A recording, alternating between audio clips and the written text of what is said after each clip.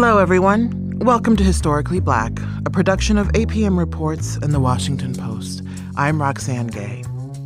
This fall, the Smithsonian's National Museum of African American History and Culture opened on the Mall in Washington, D.C.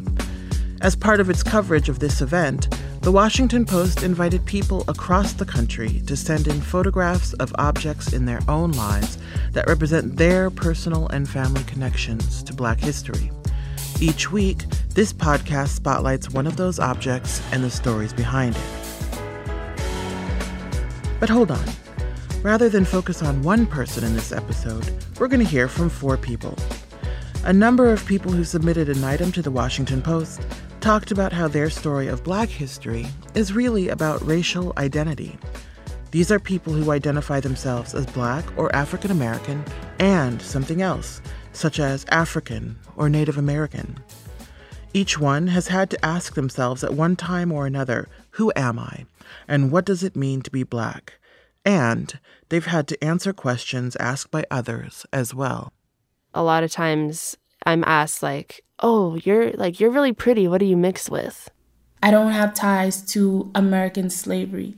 I don't have ties to the South. So I would not define myself as African American. I would define myself as Black. Racial identity in the United States is inherently complicated.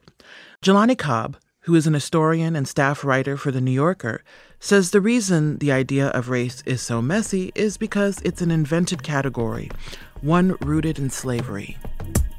Or the most kind of basic understanding is the one-drop rule, wherein people said if a person had any drop of Black blood, they were Black.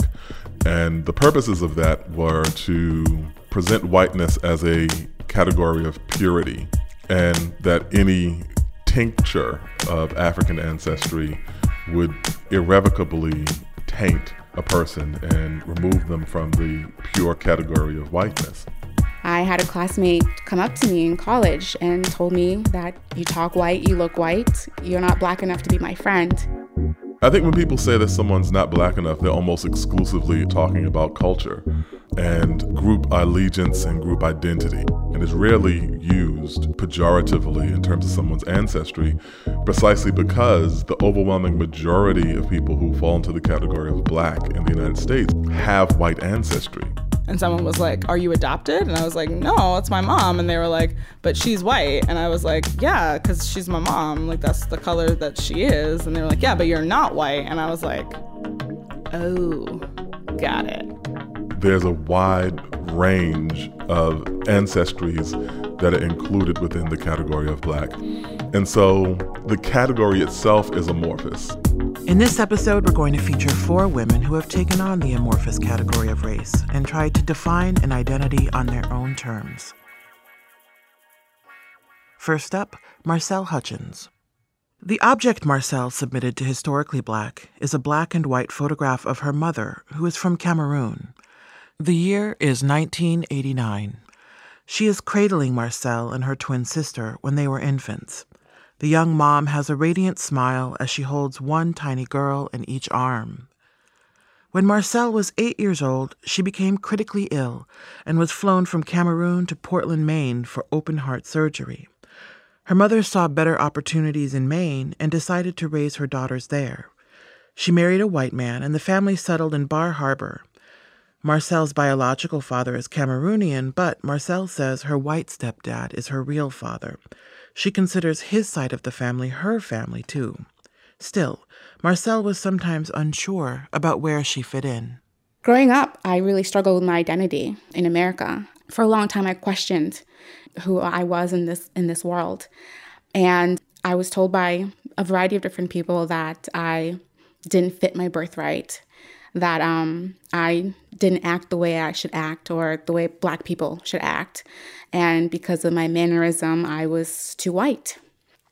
I started out being really an exhibit to my classmates in 3rd grade. People didn't really know what Africans do.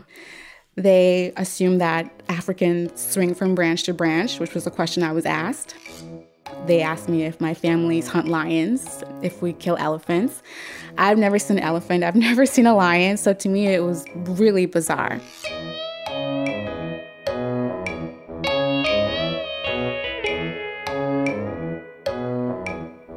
high school, college, is where people started questioning my Blackness. I tried really hard to be someone that I don't think I was, but I wanted respect from the Black community.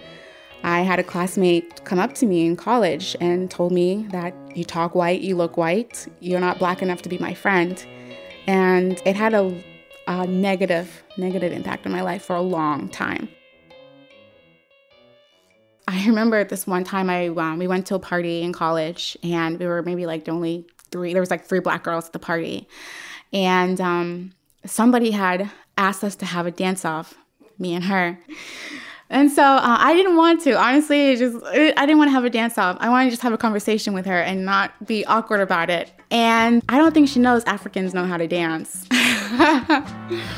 When music starts playing, don't touch me.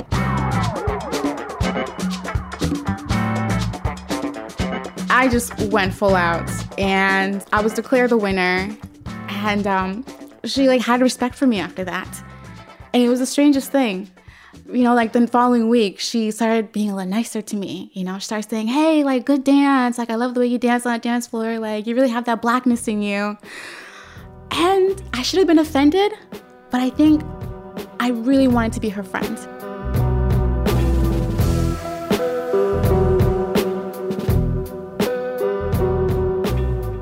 I'm really involved with Black Lives Matter, and so I've been a little outspoken with everything that was going on in the news.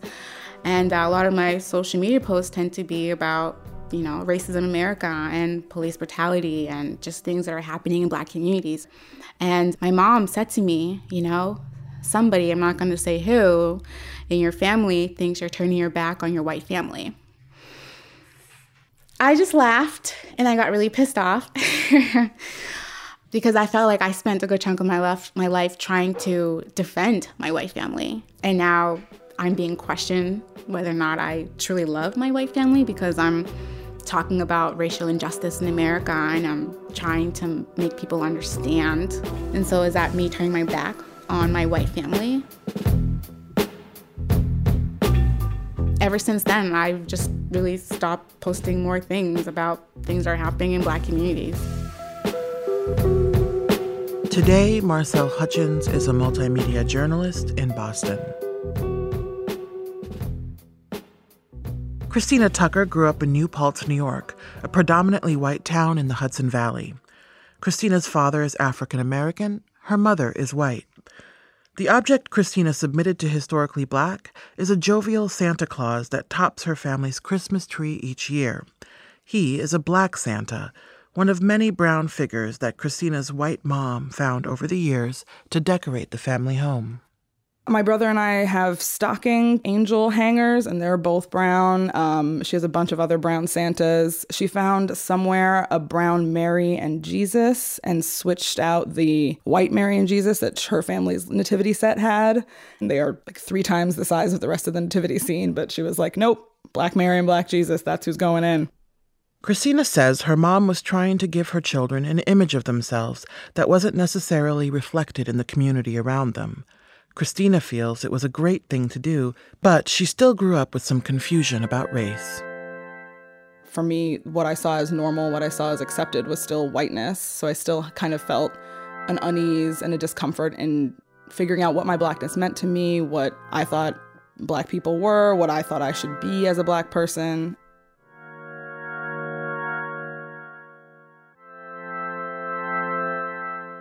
I remember very clearly in 4th grade, I dressed as Professor McGonagall from Harry Potter for Halloween.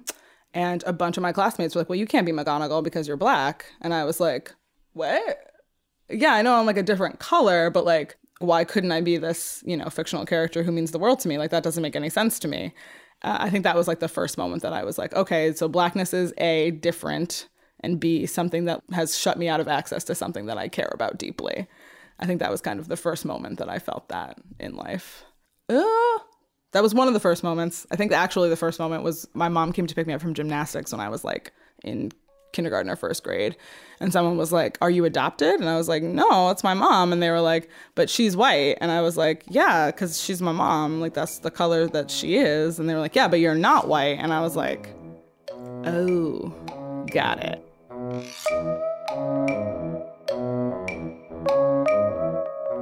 Having more friends of color was really the linchpin in figuring out kind of my racial identity for myself. We used to have Friday night hangouts, and we would just kind of talk about, the ways white people tried us during the week and like what we felt exhausted by. And I think that was kind of having a community and having a space to voice those things and say like, oh, this was like a weird conversation I had with somebody at work. And then be like, yeah, that was some white people nonsense. That's just what white people are like.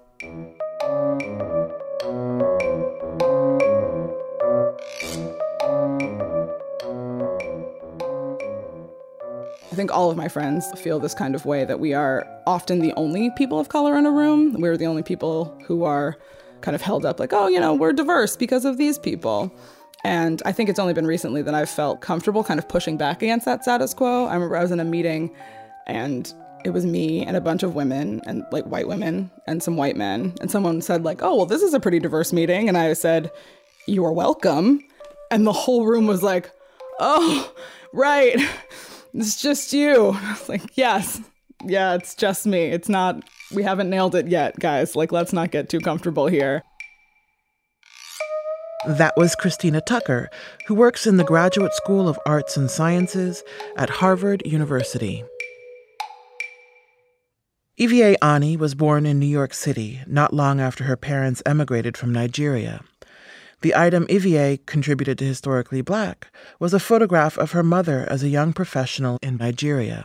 She is wearing a brightly colored dress made from traditional Nigerian fabric, along with a matching headband. She just looked like the epitome of style and grace, and she was really young in that photo, and she had a jerry curl. Evie says her family lived in several different parts of New York City when she was growing up. Every community they settled in was predominantly Black and brown. College was my first experience with non-Black and non-brown people. The most white people I have ever been around in my life was in college. And I knew enough about white culture to be able to function in that world. Because when I got to college, I literally said to myself, this is like TV. Because that's all they show on TV. I was watching Friends. I was watching all of that. I think that helped. I think TV helped a lot.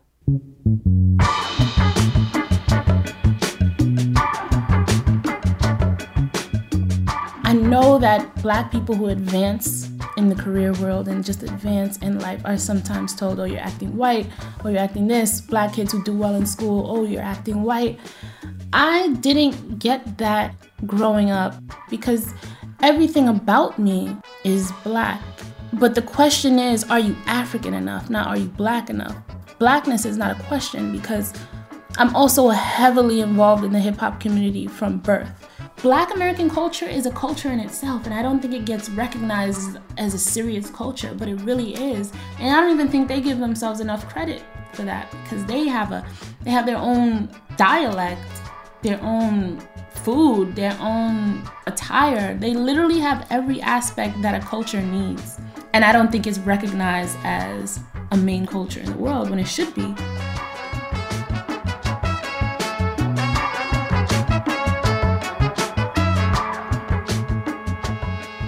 I do not have ties to generational Black people in America. I don't have ties to American slavery. I don't have ties to the South. So I would not define myself as African American. I would define myself as Black, Nigerian American, Nigerian, but not African American. My definition of the word Black is just an all-encompassing term for Black people around the world. Whether you're Black in Africa, whether you're Black in the Caribbean, whether you're Black in America, Black in Europe, anyone who is Black in any part of the world is what Black is to me. Any ethnicity, any nationality, your race is Black globally.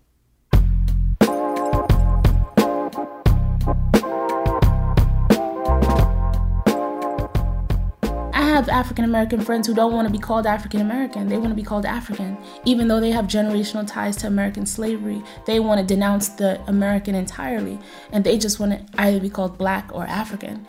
I think the racial tensions between Black and white in America have become so prominent in the last 5 years that it's propelled Black Americans to want to look outside of America.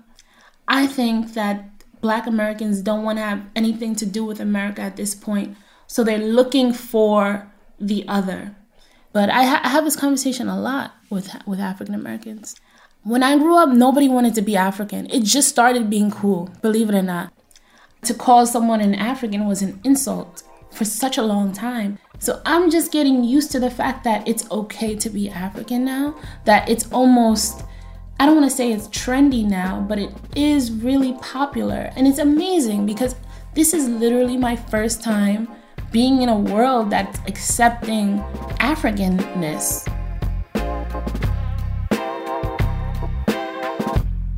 I'm lucky and I'm privileged to know where I come from, because I know it hurts Black people so much to not know where they come from, to not know what country their family originates from, to not know what tribe their family originates from. I'm so lucky to have that in my household. Ivy Ayani is a freelance journalist in New York City.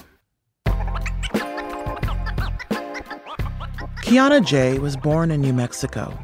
She was raised by a single mother who was Native American, part Oglala Sioux and part Athabascan. Kiana's mother was a social worker and died when Kiana was 18 years old. Kiana submitted photographs of 2 family heirlooms to Historically Black.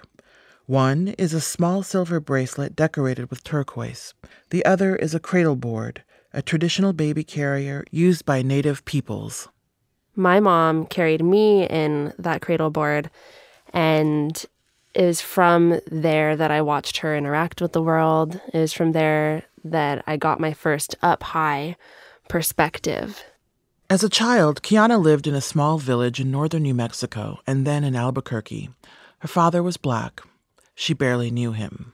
I was always being told, especially once I started school, like, oh, you're Black, you're Black. Little kids like telling me I was Black or that I was African American, and I didn't really agree at that age even. I would have described myself pretty strictly as Native American. My mom, she has this long, dark, raven hair. It's beautiful, straight, thick. And I remember wishing so badly that my hair would lay down that way instead of stick up how it did. And wishing that when I was walking with my mom, that people would know. I wanted so badly for people to know that she was my mom because I knew how different we looked. Everywhere I went, I stood out.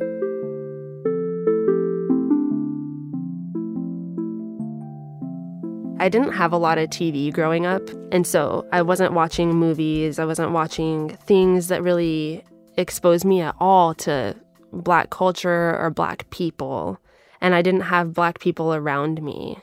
I didn't have that sort of representation, so it's not one that I took on myself. But as I got older, got into high school, started taking in more culture, I sort of thought, okay, maybe I look like that.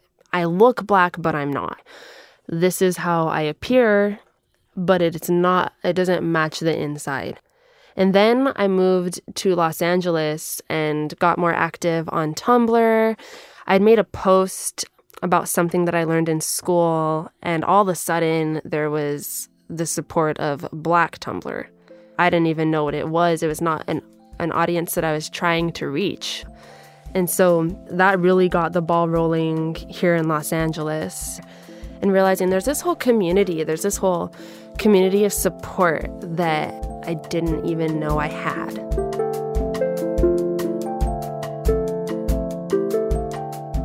Native culture can be very exclusive. And I think to fully belong to it growing up, I had to be totally absorbed by it. But Black culture is much more accepting of people who even might kind of belong to it. I was being embraced as an equal almost immediately. All I had to do was be there, and it's so comfortable. And I thought, wow, I've really been missing out. I've really been missing out on an entire culture, entire history. It made me really sad that I didn't grow up with my dad and that side of my family, because I think I would have not felt so alone. Because it was hard. It was hard not looking like anybody that I grew up with.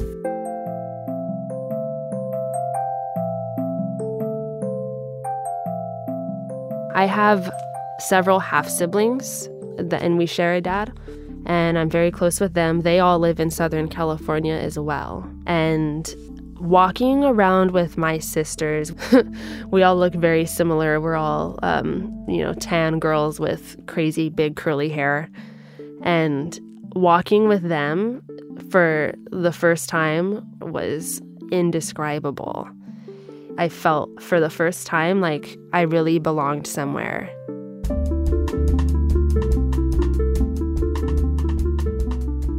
A lot of times I'm asked like, "Oh, you're really pretty. What do you mix with?"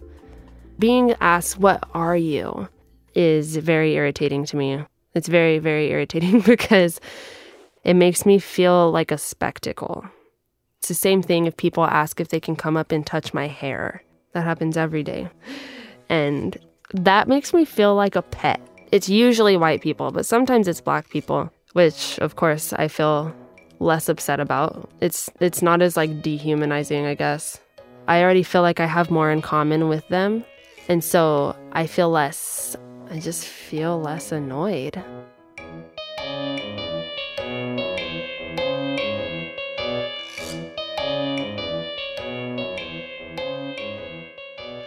I've had conversations with white people where I've been told, "Oh, but you're only half Black, right?" And I say, "Oh, well, I guess I can only have half of an opinion about this." I think it's not so much that I only feel half the pain of each culture, or half the joy of each culture. I feel all the pain and all the joy from both sides. And so I pretty much just refuse to be made to choose.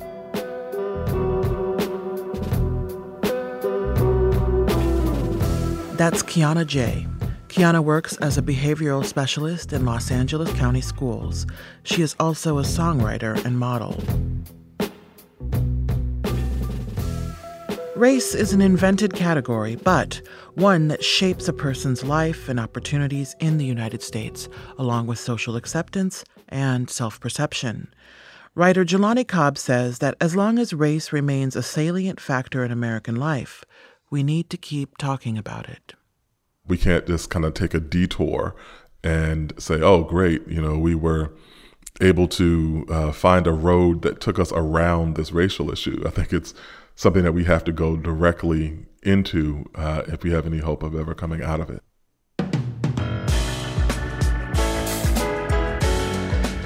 That's it for this week. You've been listening to Historically Black, a podcast collaboration of APM Reports and The Washington Post. It was produced by Kate Ellis and Stephen Smith and edited by Mary Beth Kirshner.